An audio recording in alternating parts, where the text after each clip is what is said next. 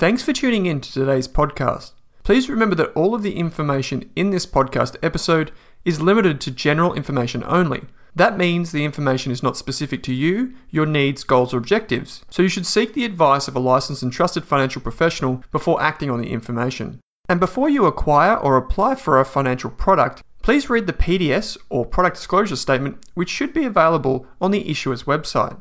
Lastly, please keep in mind that past performance is not indicative of future performance.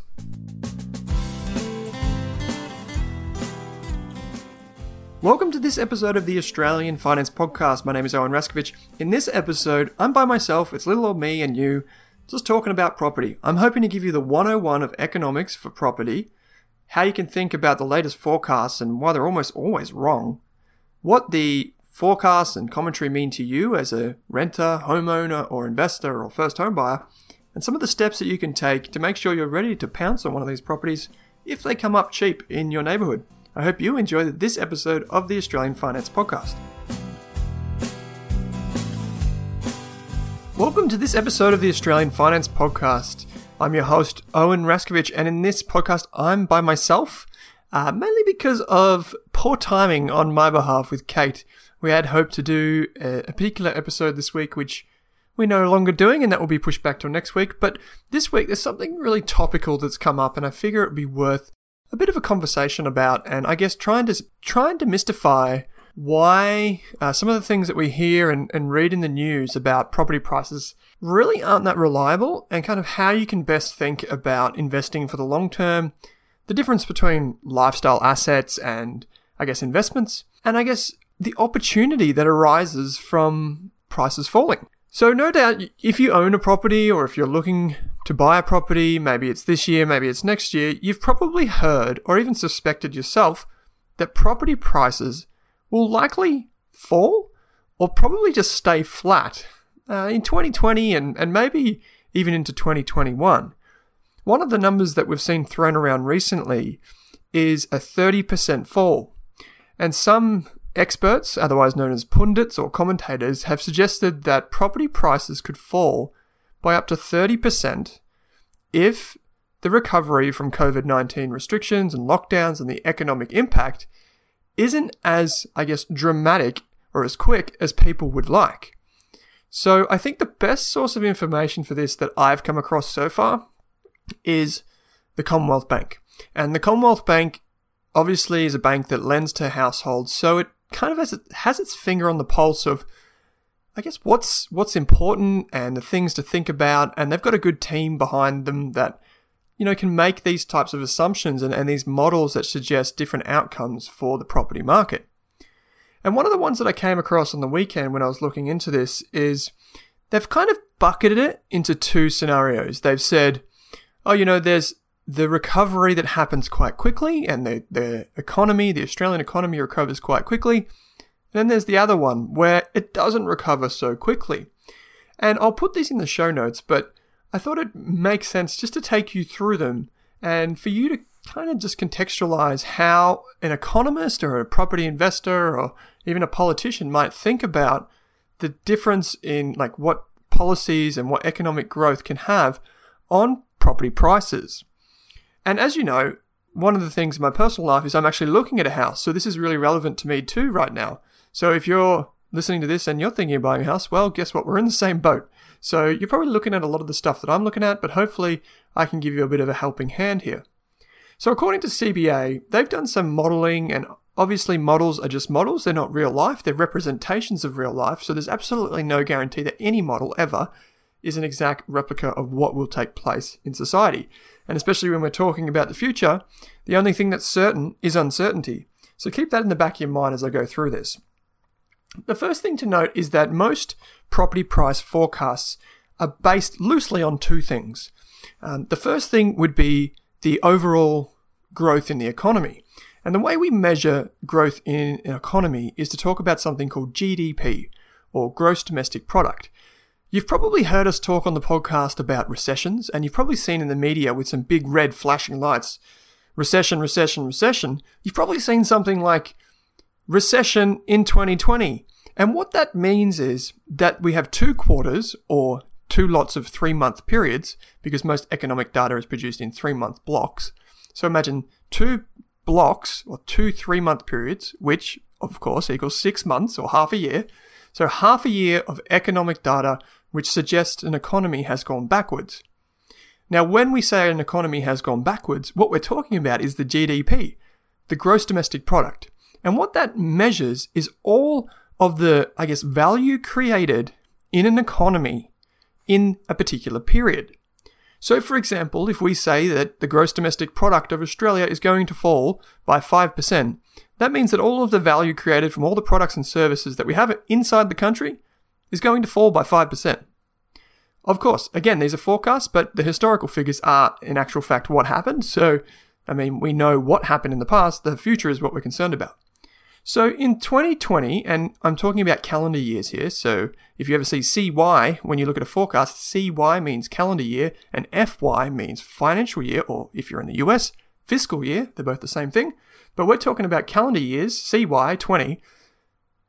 Commonwealth Bank has created 2 forecasts. The first one is a 6% fall. So if the economy falls 6% in 2020 versus 2019, and then in 2021, it recovers by 6%, so just about making up everything that it lost. And then in 2022, it grows another 3%, which would be more in line with our historical growth for the economy. So we've got negative 6%, 6%, and 3%. That's the first input that Commonwealth Bank put into this, quick recovery scenario. The other thing that they look at is unemployment. Unemployment is a really important factor, as I'm about to get to in the podcast, because unemployment determines how much people can borrow. And how much people can borrow is based on their income, their ability to service a loan. If you go to a bank and you punch in borrowing power calculator and you get some web result, the first thing that you'll be greeted with is this thing that says, what's your yearly income? And that's because that is the single most important thing for any bank to consider when they lend you money. And so with gross domestic product, they've said negative 6%, 6%, 3%, and then unemployment, which is the other key variable, is 8.25%. That's what they're forecasting for calendar year 2020, 8%, and 6.5%.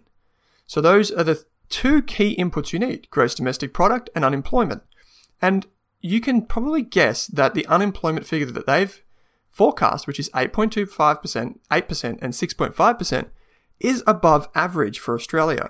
So that might only be 2 or 3 percentage points above what we're used to in Australia, but that's 2 or 3% of around about 25 million people. So that's a lot of people out of the workforce. And that's 2 or 3%, you could say, on average, of houses that no longer have income. So what we're talking about here is only a minor uptick in this unemployment figure, but we're seeing a forecast drop, then rebound in gross domestic product. So what's the outcome under this downturn scenario? Well, over the next 3 years, the estimated impact from this is an 11% fall. So it's not nearly as scary as the 30% fall that we've heard some experts or pundits put out in the media. 11%. But if you're talking about a house worth $600,000 or $700,000, that's a lot of money. So, for example, a $700,000 house falls 10%. That's a 70% fall. A $70,000 fall. Sorry. So, if you're in the market for a house that's worth $700,000, maybe, just maybe, if this forecast is right, it could be $630,000 in 6 months or 12 months or 3 years from now. But again, this is only, just a forecast. It's just a model, so don't rely on it to make a big decision. As I'm about to get to, there's a better way to think about this. The other thing that Commonwealth Bank forecast is, or the other model I should say and scenario, is a prolonged downturn.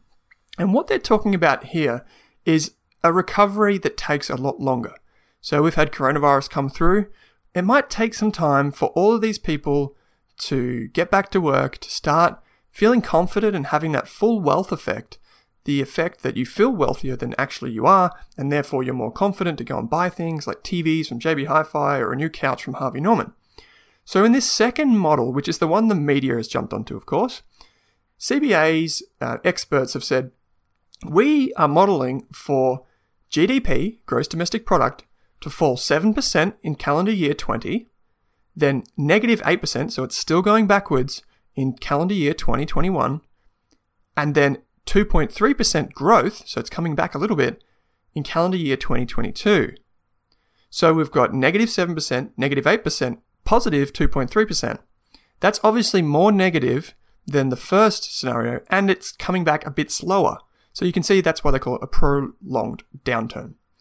The other figure, of course, is unemployment, and they're saying if we do this same model, we're suggesting 9% unemployment, 8.5% unemployment in the second year, which is calendar year 2021, and 6.5% unemployment still in calendar year 2022. So we have 9%, 8.5%, and 6.5% unemployment. You can see that those first two figures, if you've kept a good mental memory of this, if you've got something, maybe you've got a photographic memory, I guess you could apply to a podcast, but you can probably figure that these unemployment figures are a bit more negative. So they're, 9% unemployment is quite high for Australia. It's actually very high if it's sustained.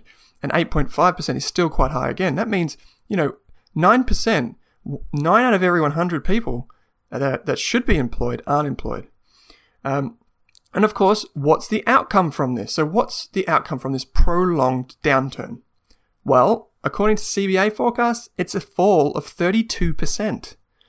Imagine if house prices fell 32%. To be honest, they're the experts here, but I kind of think maybe that's not where I'd be thinking house prices would go. I think Australians have an affinity for property, but they're not alone in calling for a pretty steep fall in property prices. And of course, this wouldn't be the first pretty dramatic sell-off in property prices in the world. We've got places like Canada and the United States and the United Kingdom and many other Western countries and non-Western countries where house prices have fallen, and they've fallen for quite some time. They've stayed low.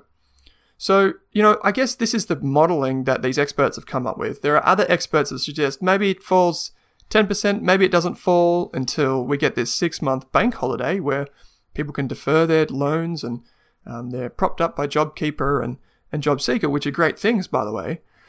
Maybe prices don't fall for another 6 months.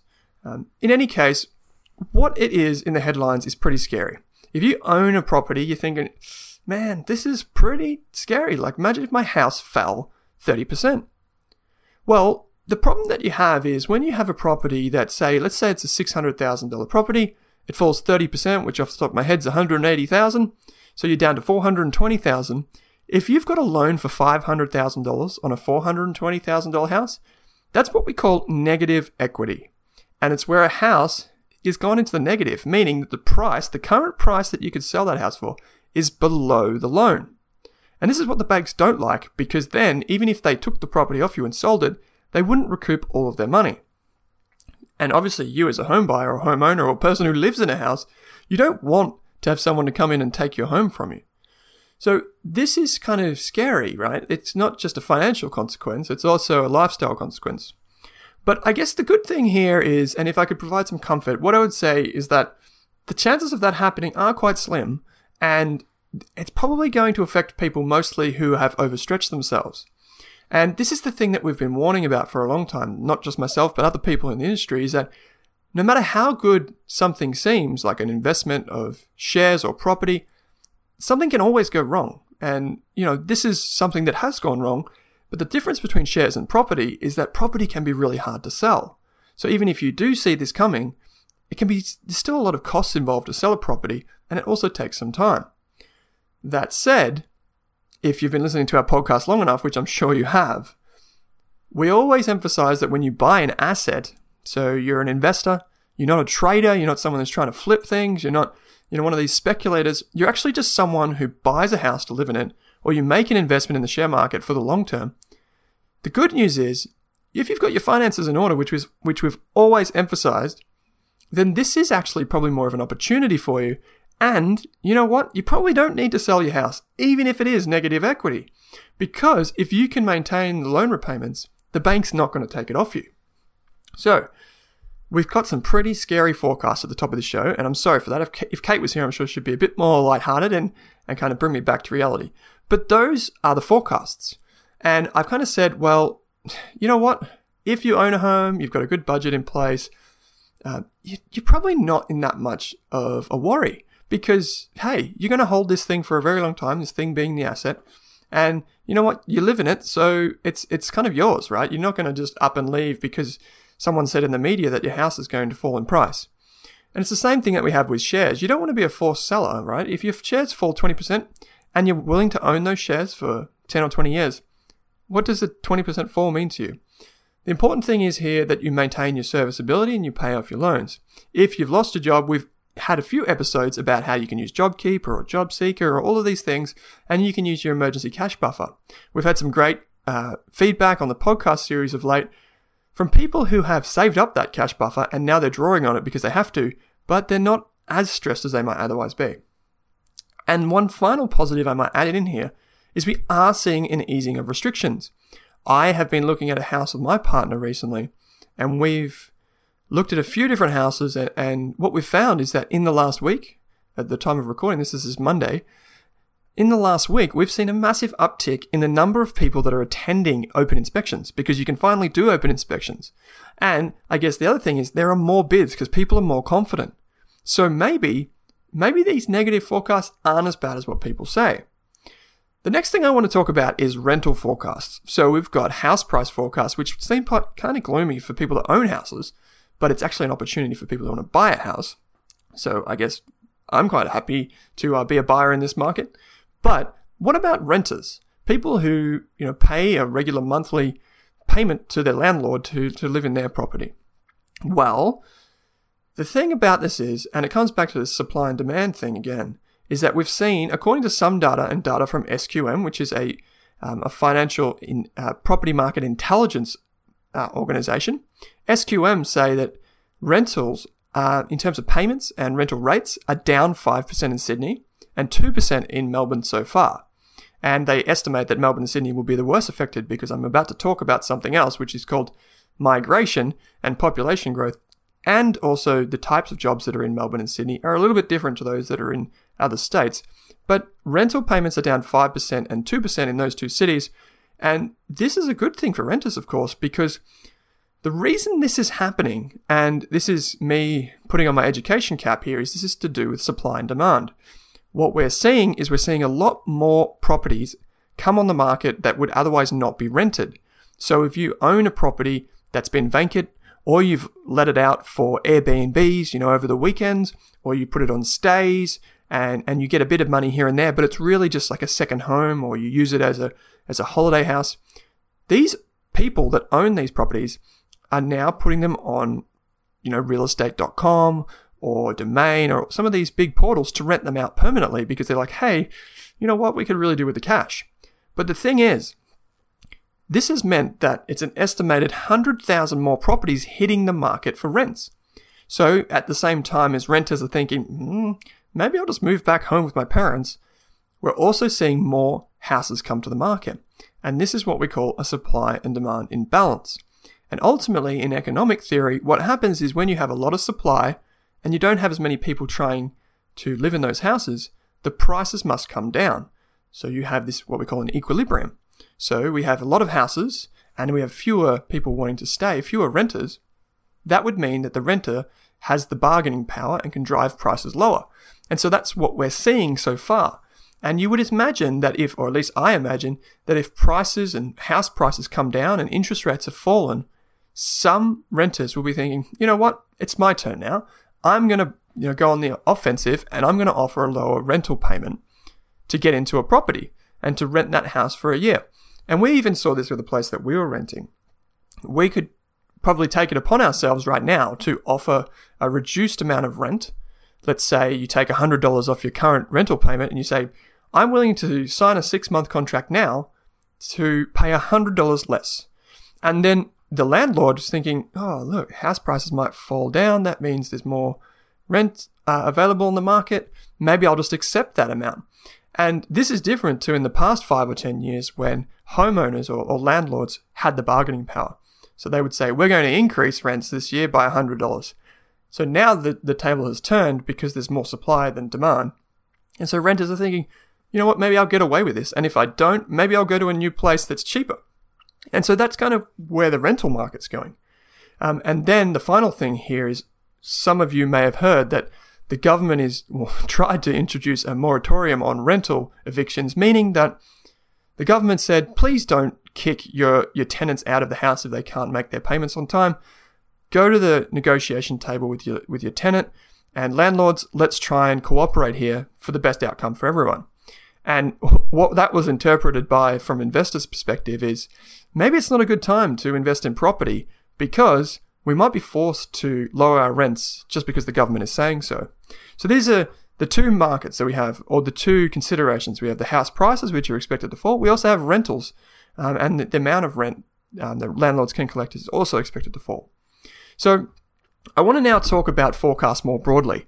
And I tell you what, I was on the news on the weekend. I was asked to answer some questions. And I tell you what, when you're asked questions on TV, you just give the generalized answers. You kind of just accept the status quo as much as you can because you don't want to ruffle too many feathers. And not many people, when you talk about finance stuff like this, not many people will sit down and listen to some analyst talk about, or an economist talk about prices and the different variables that go into making a forecast and really sit there and think about it for 5 or 10 minutes on their Sunday morning. What they'd rather do is just read the headlines, as I imagine you and I do occasionally. Just read the headline and go, yep, don't need to read that article. I got the idea. But basically, when a property expert conjures up a forecast, and I'm saying conjures because I'm picturing like a wizard with a cauldron and they're turning it around and they're throwing some frog legs in and they're throwing some other things in there and and then it goes poof. And then out comes this number. It's like 32% fall. Because I tell you what, from my side of the fence, what I know about investing in finance is that a lot of these forecasts are kind of just, it's more art than science, that's for sure. That's how I could put it, I guess, respectfully. You've probably heard someone come up to you and go, they've said, oh my God, did you hear about, they said property prices are going to fall by 30%. And then you could respond with, who's they? And then your friend or whoever it would be, they'd just say, I have no idea who they are. But you notice how people who don't really know what's going on, they say they can't really recall who came up with the forecast. They just read it in a headline or they heard it on the news. And of course, the news media is incentivized to tell us the worst case scenario because that gets the most clicks. That gets them more eyeballs on the TV sets in the morning. But I want to come back to making forecasts, and I want to talk through 4 really important things that you can look for. And when you're just thinking about, how people are coming up with this, the first is supply. If you're in an area, let's say you live on an island that's slightly smaller than Australia. If you're living on an island and there are only 10 houses available, chances are, even if there's coronavirus, there's still only 10 houses available. So the supply is constrained. If they're really nice houses, those 10 houses, chances are they're going to fall less than houses in an area where there's a lot of new development. They're cutting up blocks and there's just an ever-increasing number of dwellings for people to live in. So that's why you have a problem with apartments. If you're an investor in apartments, is that even if you have a fantastic apartment and you buy one of these things, in a year from now, there could be a huge skyscraper next door with another 1,000 or 2,000 apartments in it. And this is why we always caution people about buying off the plan, because even if you commit to that investment, in a few years, once the building has been built and your apartment is shiny and brand new, another one might have been developed. So, comes back to this supply thing. If there's more supply in the area that you're looking at, chances are those could be the areas that might be more affected. And that's just basic. I'm just basing that on basic economic theory. The second thing is demand. Now, I'm going to attach a little graphic to this podcast, and I really encourage you to take a look at it. And it's particularly for first homeowners. And I did this graphic along with our designer, Sophie. We created this graphic quite a few years ago, and then we've since included it in our free Money Basics course, our A to Z Financial Independence, which, by the way, you should enroll in because we're trying to get 1,000 students into it. But basically, this chart shows that even though property prices tend to go up over a very long period of time, if you got a line and drew it straight through the middle of all the data, what you would find is that there's a gentle, gradual increase in that line. And that shows you that over time, prices of property tend to increase. And the point is that that's the gradual trend, right? But sometimes prices will be above that line. Sometimes prices will be below that line.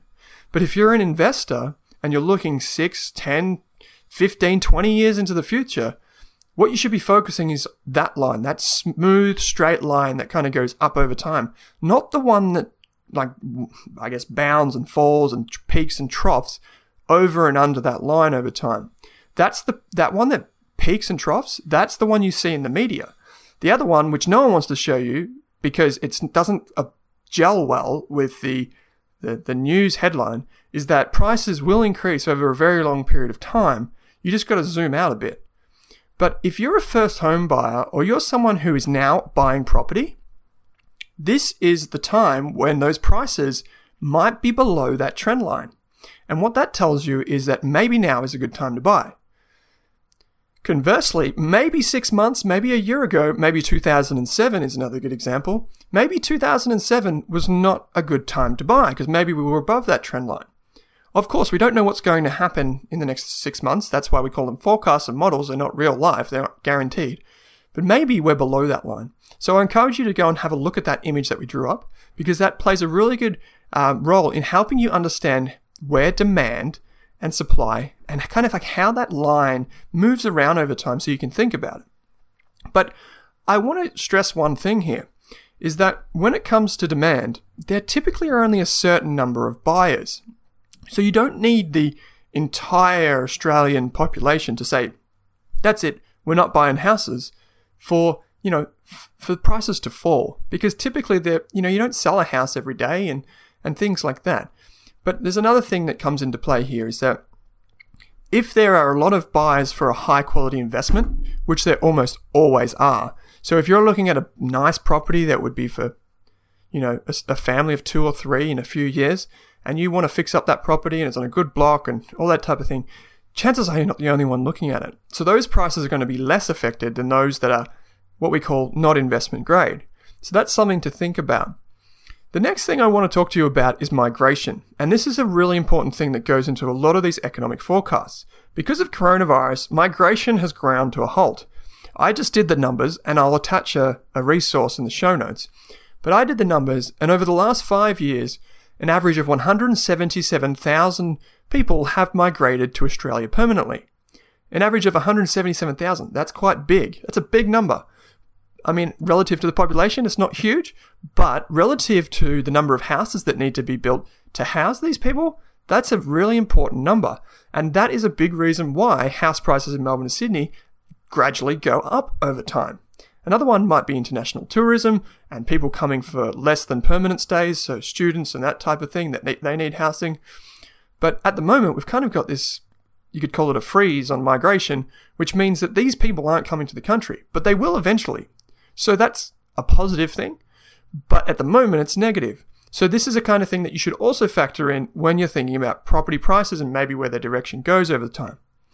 The final thing is, and this is a really, nuanced thing, and sounds really complicated, but it really depends. Property prices depend on the borrowing power of society. So how much of their income is devoted to property and mortgage repayments versus other things in life.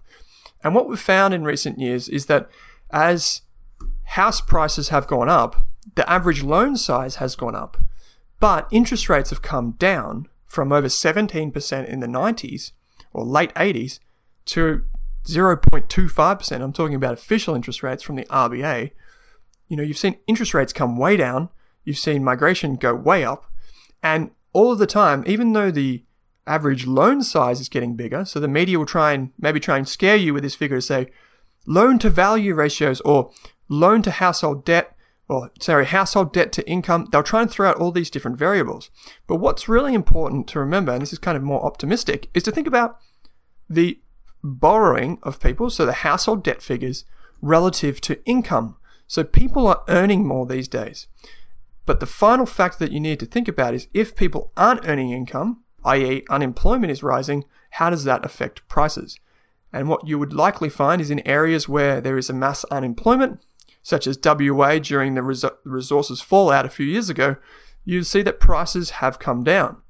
So that's another thing that you could think about, and it's another thing that goes into property forecasts. But, so what do I mean by all this? Why does this even matter to me? I'm just a person that wants to own a home, or I've got one now. Why are you telling me this, Owen? Well, I wanted to tell you this because you've already seen, I've talked about supply, I've talked about demand, I've talked about migration, I've talked about unemployment, I've talked about credit or the ability to get a loan. All of these things combined means that forecasts are pretty much impossible to get right. And if you've got people screaming at you telling that they're negative, I mean, yeah, you can think of it as, yeah, you know what, prices probably are going to come down. But, they're never specifically right. They might be generally correct, which is what I try to be, but they're not specifically correct because no one can simply predict all of these different things. Going back to that person stirring the cauldron, this wizard, trying to stir up this cauldron and then come out with an answer like a magic potion. Here's where things are going. It just doesn't work like that because the world is an uncertain place. And if you're a homeowner sitting back reading these headlines, I would focus more on what the experts are saying. So what are they forecasting for supply? What are they forecasting for demand? Do they think migration will come back? How do they think credit or income and unemployment are going to move state by state? These are the things that matter. Don't just take that big scary headline and read it and just assume that that's what's going to apply to you. Look at your area, look at the house you own. All of these different things come into play. And then after all of that, after you've considered all of that, all that really matters is, can you make the loan repayments? And by the way, the banks have particular incentives going on at the moment. We've talked about JobKeeper. Kate did a really good job of talking about JobSeeker. We've got the coronavirus supplement. Small businesses can apply for grants, usually at their state level. The ATO has its cash flow buffer. There are so many different things that might be able to help you, your small business, your employees, your family. There's so many incentives available that can help see you through this period. And I guess mean that you don't have to be a forced seller. So that's kind of the good news story for today. And I wanted to walk you through that because it's a really important thing, not just for now, but into the future. Whenever you read one of these forecasts about property, just remember that, hey, it may not be correct. And also that, I'm over here on the stock market side of the fence. And I tell you what, the stock market forecasts are even worse. So it's not just property prices. This applies to everything. But the final thing that I kind of wanted to tuck on the end here is uncertainty like this, when things are pretty scary, if you take a long-term view, the further you zoom out, typically the more optimistic you'll become. And I want to show some green shoots starting to emerge. The first one is first home buyers. First home buyers have been banging on for years about how the boomers drove up prices and they couldn't get in the market and all this type of stuff. Well, according to the Commonwealth Bank's latest quarterly report, 15% of the people that are coming through and getting mortgages are first home buyers. That's up from 11% a year ago. That's almost a 30% increase in first home buyer activity. So that's a really good thing. Yeah, prices might come down, but they might only come down to where first home buyers can afford to buy. What we're also seeing is fewer interest-only loans, meaning investors are also not using interest-only loans. So they're switching over to principal and interest, which is a good thing because then it means they're actually paying off the loan. We're also seeing fewer investors in the market. So again, if you're a buyer, this is probably a good thing for you, longer term at least. Another thing that I've come across recently, which is kind of scary, I guess, is this idea that you can sell now and then buy another house. This might be a good idea in theory if you expect prices to fall, but just remember that there are frictional costs that go into selling a property. It's not like you log into your CommSec brokerage account and you click sell on your Commonwealth Bank shares. To sell a house, you typically need an agent. You typically need to pay $3,000 to $5,000 to have your home on realestate.com or wherever it goes. And then you have to pay taxes if it's not your primary residence and all these different things. So I think the best course of action for most people who aren't really stretched is to just definitely have a good budget, sit down with your partner, talk about how you can make savings, where you can save money. Maybe there's some things that you can sell in your house that you don't need. We talk about selling some junk to get that emergency cash buffer up. All of these different things, and these are, by the way, covered in our free course, so just take that if you need any more ideas, or just join one of those online Facebook communities or whatever where there's some sort of free tips and strategies to save money and to make money. Final thing is, if you are eyeing off a property, don't forget it's better to have a 20% deposit or more, or at least a guarantor, so you can avoid lender's mortgage insurance or LMI, which protects the bank, not the homeowner or not the investor or not anyone else. It protects the bank and it goes into your loan. That's, if you can avoid it, that's a good idea. The other thing is to keep an eye out for stamp duty and all those different exemptions for if you're buying a house under a certain amount, or if it's detached, or if it's a new home. Next step is, obviously this is outside of the control of a lot of people, but we talk about it a lot on the program, is just making sure your job's secure, finding out, if you do take out a loan to buy a property, can you maintain that that loan, as good as it says, as good as that borrowing power calculator is and whatnot, it's probably a good idea just to make sure to have a reality check, to talk to people older than you, talk to your parents, friends, cousins, uncles, brothers, aunties, whatever. The next thing is focus on the good properties. I've said in this podcast that if a property is investment grade, meaning it's on a good street, it's a pretty decent house, it's got a good land size, and it's in the right location, close to hospitals, close to public transport, close to shops, all of these different things. I mean, it's all case by case, but if you're looking at an investment grade property or a good asset, as we talked about with Amy Lunardi on the podcast recently, I'll put that in the show notes.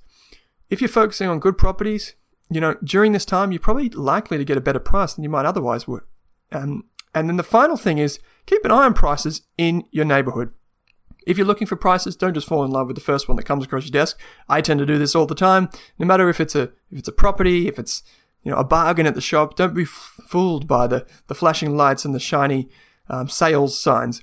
Make sure that you really do your research. You speak to some people. You get experts on your side, whether that's a mortgage broker, accountants, buyer's advocate, any of these things. As long as you have your finances in check, you should be almost ready to go pretty quickly, and you don't need to fall over yourself to rush out and make a bid. You can act in a way that's, I guess, considered but also excited.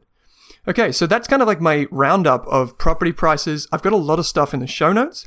I tended to waffle on a bit in this because I really wanted to emphasize the point that, even though these forecasts are pretty scary, there's a lot you can learn by just looking at the commentary more so than the number.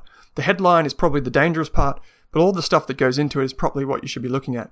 I've got some really good resources in the show notes. I've got a podcast I recently did with Pete Wargent.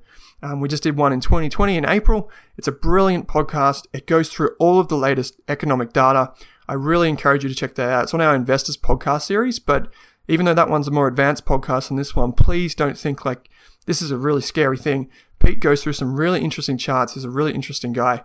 And I'll, of course, put Amy Lunardi's podcast back in the show notes so you can go back and listen to Kate and my conversation with her. Another really good conversation. We're hoping to have Amy back on the podcast again soon.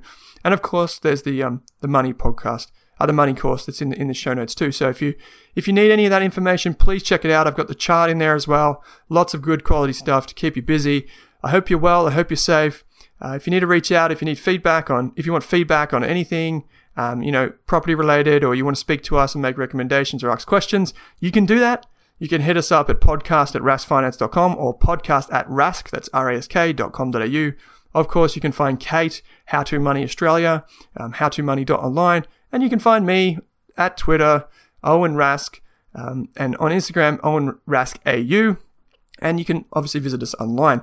I hope you're well. I hope you're safe. Thanks for tuning into this podcast with just little old me and you. Kate will be back next week with a brand new episode. It's a really exciting one. So thanks for tuning in and have a wonderful day.